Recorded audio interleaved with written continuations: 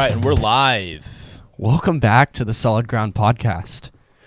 Today we have a very special guest. We have Preston on. Preston, tell me about yourself. Hi, I'm Preston. I'm a good friend of yours, I hope. Yes. And you can lean back. You know that, right? You can relax. I get so you can chill out. tense in front of a microphone. I just don't. I don't know what to do with my hands. You know, like when like girls, they'll take pictures and they're just like, "What do I do with my hands?" It's like, "What do I do with these?" It's like, you put them in your pocket. Yeah. And then guys just pose the same way every Yeah. time for pictures. It's actually the same smile, everything. We practice it in the mirror. Your school pictures look entirely Actually, the same. as me as a 25-year-old now. Oh my gosh. So Preston is the youth pastor at West Salem Foursquare. That's the Yep. church I go to. We're going to make sure not to cuss or anything on this podcast so he doesn't get fired. Yeah. You don't usually cuss, do you? Don't. So, man, the reason I wanted to have you on is because I feel like you've got a great story, first of all, with how you came to know Christ and kind of where you were and then now where you are. And I was interested in hearing about that. And I guess my first question is like, how were you first introduced to Christ? How was I first introduced? Man, I grew up in the church, man. I like to say that I was like the closest thing to being a pastor's kid without being a pastor's kid. You know what I mean? Just like born, and then the next week was just in church and haven't left since. You know what I mean? Yeah. So super young age, but it was all, I think at that stage in life, of course, like, and then growing up even until high school, it was all very inherited. You know what I mean? Inherited faith. So like, it was just passed on, and just kind of the thing that I chose, the thing that I did, because it was what my parents had passed down to me. You know what I mean? Yeah.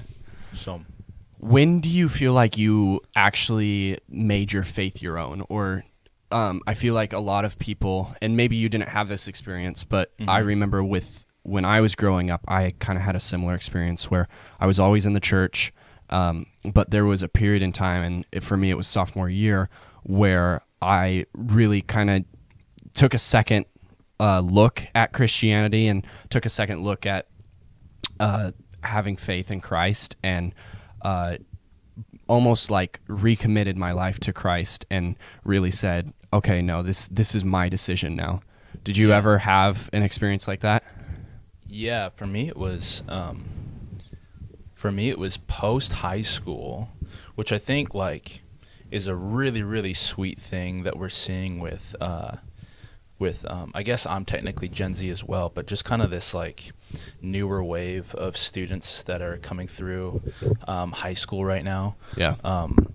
We have so many like high schoolers, sophomores, juniors, seniors that are so on fire for the Lord right now that it's like, historically, I look at some of my friends, their walk of faith, it really didn't actually happen for them until after high school, like young adult age, 18, 19, 20, when they came back around to it, made it their own, had fun, they were passionate about it, they didn't care what people thought about it. But like, we're seeing some of our students now that are like 16 years old, and they have you can tell, a real relationship, they're passionate, they're on fire about it, really sweet. But for me, it was post high school. There was about 2 years in high school. My senior year, I actually didn't go to a Sunday service in the morning at all that whole year, and actually the year after high school.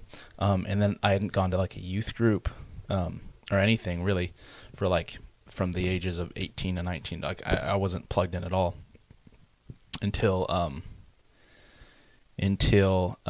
my youth pastor at the time and my friend had invited me back to help actually serve in youth group and come.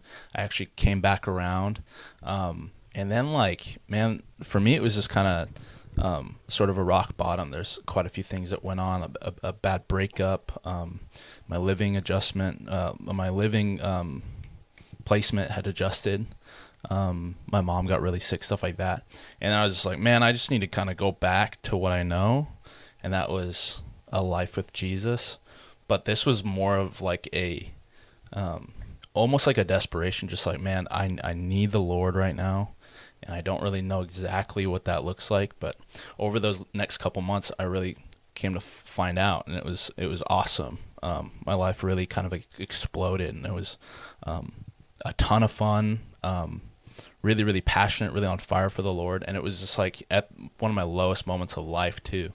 So having that level of joy, excitement, while also my circumstances being out of whack, was just like nothing but a testament of the Lord. So yeah. That's really cool, man. And one thing that I think is cool is like your story is unique, but it's also the same story that a lot of people at this church have had, kind of on that youth group leadership team. Yeah. I've seen this with you, but also with the person prior to you, Jonathan. He would take people in who, I mean, they like, some would consider them like, man, should they really be serving kind of thing? Yeah. And then just the Lord transformed them into just these amazing leaders.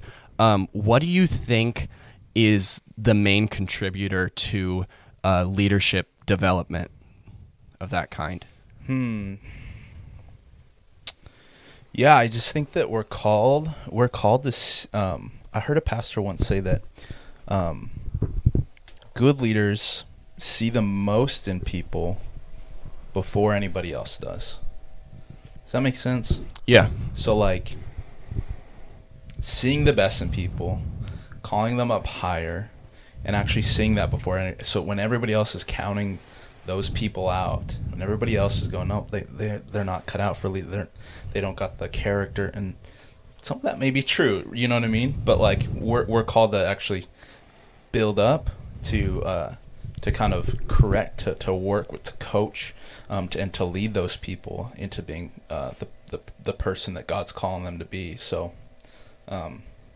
Yeah. I think it's seeing more, and it's seeing earlier. Yeah. I remember when I was in fourth grade, one of my core memories, my fourth grade teacher, she came up to me and she said, Isaiah, I looked at your test scores, at your math scores, and you know what? I think you're ready for fifth grade math. I think you're ready to skip a grade of math. And, I mean, that seems like such a small thing nowadays, but I remember that being such a critical moment in my life, because it was the first person, at least in my memory, to come up to me and say, hey, I'm calling you higher. I see more in you than you even see in yourself. And I think you're spot on, where like sometimes even us as individuals, we don't even see in ourselves the leadership capabilities or whatever capabilities that we're able to achieve and the potential that we're able to have. And a lot of times we need those people in our lives to point that out in us and say, no, like this is who I see you becoming, kind of thing. Yeah, it's awesome. Yeah, kind of to circle back, as you've been the youth pastor for about a year now, is that correct? Yeah. What has been kind of some key takeaways or some things that you're like, this is stuff that went well. This is stuff that I'm gonna take with me, kind of as learning experiences. Yeah, I think definitely first and foremost, just so thankful for our leadership team, I'll say that again, our volunteer leadership team, which is like an absolute incredible group of people that have come around students. They've really just kind of hopped on to really any vision that we've kind of casted and just like went and ran with it. I've they've surrounded me kind of, figuring this thing out and taking my first couple steps. I've felt nothing but supported, but also in like the same ways, like even corrected and coached in ways that they see that I wouldn't. So happy and thankful that we have an incredible team that existed. And I think that also having a familiar environment and team, like I just didn't come in from another state, and this is like the first time walking into the church, and the new youth pastor, and it's just like I don't know anybody's name, I don't know anybody's kind of dynamic with friends, and like I've been here for a while, 13 years since like 6th grade, but then leading for like 5 years before this past year. So so thankful for our team. But then the key takeaways, man, I think it's so valuable, and this is true in really any kind of aspect of leadership, to just be genuine, to just be authentic, to just be real. Like a couple weeks ago, I've like referenced this sermon quite a few times over the last couple weeks, and I don't know if I'll ever kind of forget it, but I was trying to do a sermon illustration, and like I was trying to do something about like our ups and downs, you know what I mean? Like we're up and we're close to God, and then we're down, we're away, and it's just kind of like the ups and downs of Christianity, and like living almost on a roller coaster sometimes. And I went to go grab this yo-yo, and I put this brand new string on it, like literally 30 minutes before the sermon, and I was like, all right, yeah, and I said like, oh, I got this, I brought this yo-yo tonight, and the whole room just focused in. I knew I had their attention. I was like, oh, this is so sweet. They're gonna understand. They're gonna know. This is gonna be a good illustration kind of thing. And then immediately, first throw, just string broke, yo-yo rolled across the entire floor, and just like everybody's erupting, laughing. But like, I think this is what the current generation is kind of like looking for, more than a processed, more than a really manufactured synthetic kind of production. They're looking for people to just be real, and to be able to be like, oh, dude messed up, just like maybe I did in my speech in English class this past week, kind of thing. Like I think students are looking for people that are relatable, that are honest, that are real, that are genuine. And that's really, I think, carried us a long way over this last year. Just being ready and willing to just be ourselves. Yeah, man, absolutely. I think it's really easy to walk into a church and try and put on a certain persona, kind of as like a Christian who is crosses the dots or dots the I's, crosses the T's kind of thing, and just is like, oh, yep, following the Bible kind of thing. And like that's good to follow the Bible, but it's also, I think there's something important about just being like, man, I'm broken, and I am not perfect, and absolutely. I think people are longing for that, especially like with Instagram and TikTok and social media, like being so fake. And this is something that I wanted to apply to this podcast, was like, I want this podcast to be something that is real, that is authentic, that we're not cutting out any like we're not cutting out my because I want this to be raw. I want this to be something where it's like, nope, this is us kind of thing. You know what I mean? Yeah. But yeah. Can I say something about that too? Yeah. There's I'm like frantically scrolling on my phone right now looking for it, but I don't think I'll be able to find it. But I saw this this Instagram post recently, and it was just talking about like the number one way, that was like big text, number one way to reach Gen Z. And then, you swiped and they just said like, just be you. The next one was like, Gen Z has good worship. They can find that elsewhere. They have great pastors. great like sermons that they can look up on the YouTubes, and it would be awesome. They have those. They have great studies that they can Google. They have great content that they can Google. They have great apologetics that they can find on TikTok. But like the one thing that you will not find from the internet that the church can offer, that a youth group can offer, and actually us as individuals can offer, is a real community. It was like the number one way that you can reach people in today's society, our culture now, is to just be real, to be somebody that's communal, to be somebody that's welcoming, to be somebody that's willing to hear others out, to walk with you, you know what I mean? And not just this, I'm trying my best to put on a great production and a great worship and this incredible message. And I'll be honest, like I struggle to even remember even some of my own sermons over the last couple months, and like, but I do remember the conversations that I've had and the late nights that I've sat with students, with other leaders. And I remember those conversations, the way that they've made me feel, you know what I mean? Yeah. And the way that I felt even better walking away from them. I really do think that's like, apart from just church and being Christians, but just like us as leaders, us as human beings, like the best way to reach people is to reach people. Yeah. Absolutely, man. Last podcast I talked about like the importance of finding friends and stuff, and I kind of want to touch on that with you.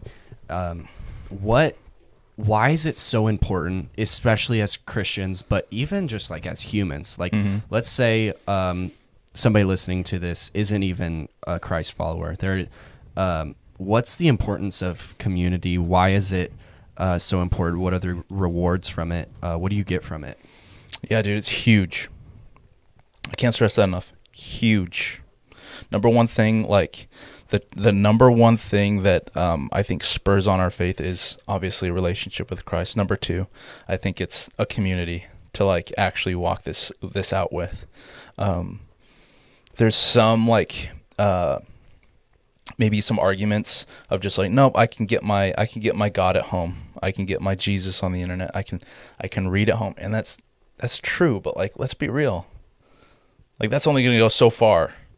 It really comes down to like the community that we surround ourselves with, building each other up. Even just like, not just this serious like, oh, get in a small group and talk about all your problems, but like more like even the laughs, even the fun that we have. Like tonight, actually here in a little bit, we're gonna go do one of our high school small groups, and we read the Bible for sometimes even like 2 hours straight. And then we'll play like an hour of video games, and we're hanging out, we're having fun, eating pizza, soda, and we're gaming. You know what I mean? And like, just to be able to have a group of people that not only builds each other up spiritually, knowledgeably about the Bible and how we should walk, but also be real, have fun, hang out, and just be some guys being dudes. You know what I mean? Is massive. Yeah. So I think like definitely the top things that you can do to walk out a life as a Christian is definitely to have a community around you. And you talked about that last week. And yeah. Kind of to go off that community question, and this is something that's interesting because we come from two different perspectives. My perspective, like right now, I'm single. My phone number is just kidding. And you're married to your wife, and you guys have been married for how many years? 3.5. I think 3.5. Yeah. What out of so kind of now that you've been married? Yeah. I know a lot of people listening to this are either single or dating. What did you look for, not only in community, but now in a wife? What did you look for in a wife before you married her? Yeah. What did I look for in a wife before I married her? I I think this is huge. And you asked me to be on this podcast a couple days ago, actually, probably a week ago now, but I've just been thinking about this over the last couple days. This thought, and I was like, I think I'm going to bring that to this podcast. But what's crazy is that a lot of Christians, they will pray until it's like Jesus in the Garden of Gethsemane, like they're praying so hard that they're sweating blood. You know what I mean? Like, Lord, bring me a wife. Lord, I want a wife that's blonde and blue eyes, really really pretty, is funny, all a good smile, all that stuff. And like we just pray, Lord, bring me my spouse, bring me my husband, bring me my wife, kind of thing. And we just keep praying. And there was a good season of my life that did have a lot of that. And to be fair, like the intentions are okay with that. That's all right. I think that God cares about that, and I think it's okay to pray that. But the biggest shift in my life and my walk actually was when I changed my Christianity, not to just like fit the mold for a wife or to change and better myself for a girl, but the biggest shift was, Lord, would you change me into the man that I need to be even close to be able to sustain a woman of God? Yeah. Would you shape me? Would you strengthen me into a man of God that like is actually somewhat worthy into sustaining a child of yours? You know what I mean? Like, so my prayers were very quickly different from like, Lord, I'm just so lonely. Come on, like I want to go watch a movie with some girl, and to, Lord, I need to work on my patience here. I need to work on my discipline in this area. Lord, would you help shape me into the man that I want to be, kind of thing. And like, it's big. The a big part of dating advice that I heard was like, man, how do they say it? It's like, be the person that you're looking for is looking for. Yeah, that's what I was gonna say. Yeah, and I think that's like very practical as well. Mm-hmm. Is like, I think we can get so caught up on this list of like, what do I want in a wife, and I think that's great. I think you need that of like, what do you want? Okay, now flip it. Can you become that person, kind of thing? Because, like, the person you're looking for is looking for that person as well. You know what I mean? Absolutely. So, what would you say are some important qualities that you had to adopt as a man before you were ready to get married? Yeah. It's tough, man. Yeah. Because even though you do try to work on some things, as soon as you get married, and it's like even different from just the dating scene, but like dating, engaged, as soon as you're married and you're actually waking up next to your wife every single day, you realize that you are cut open and flayed wide, you know what I mean? Like on a table kind of thing. Like every single thing, like I didn't even know I had issues like this big until I got married. I'm just like, oh wow. Like as soon as you have somebody next to you digging through all of your trash with you, you realize like, oh wow. Yeah. There's no hiding. There's no secrets. Yeah. There's nothing kind of in the dark when it comes to marriage. And you realize like, oh, I didn't even know I had that in the closet, kind of thing. Yeah. But now like everything is opened up. Everything is shown in that way. And so definitely work on I think a huge thing as a man was like gentleness and kindness, and just being like soft-hearted, because you're walking with your wife, and they're just definitely different creatures, and so being able to be sensitive enough to hear them out, to walk with them, to love them, is big. And so those are a couple of the things that I tried my best to work on, and still am.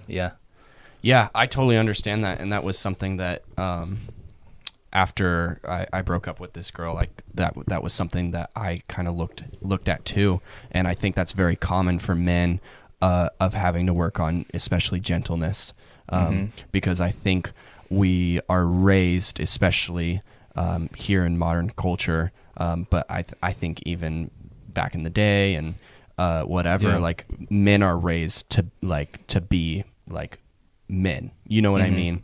Where it's like men are hard, they are stoic, and a lot of times it can be almost like not their primary nature to kind of just take a deep breath and really try and treat somebody with kindness. I think it can be really easy for a man to kind of just treat a girl how they were brought up, at least how I was brought up, which was like, suck it up, buttercup, let's go, come on.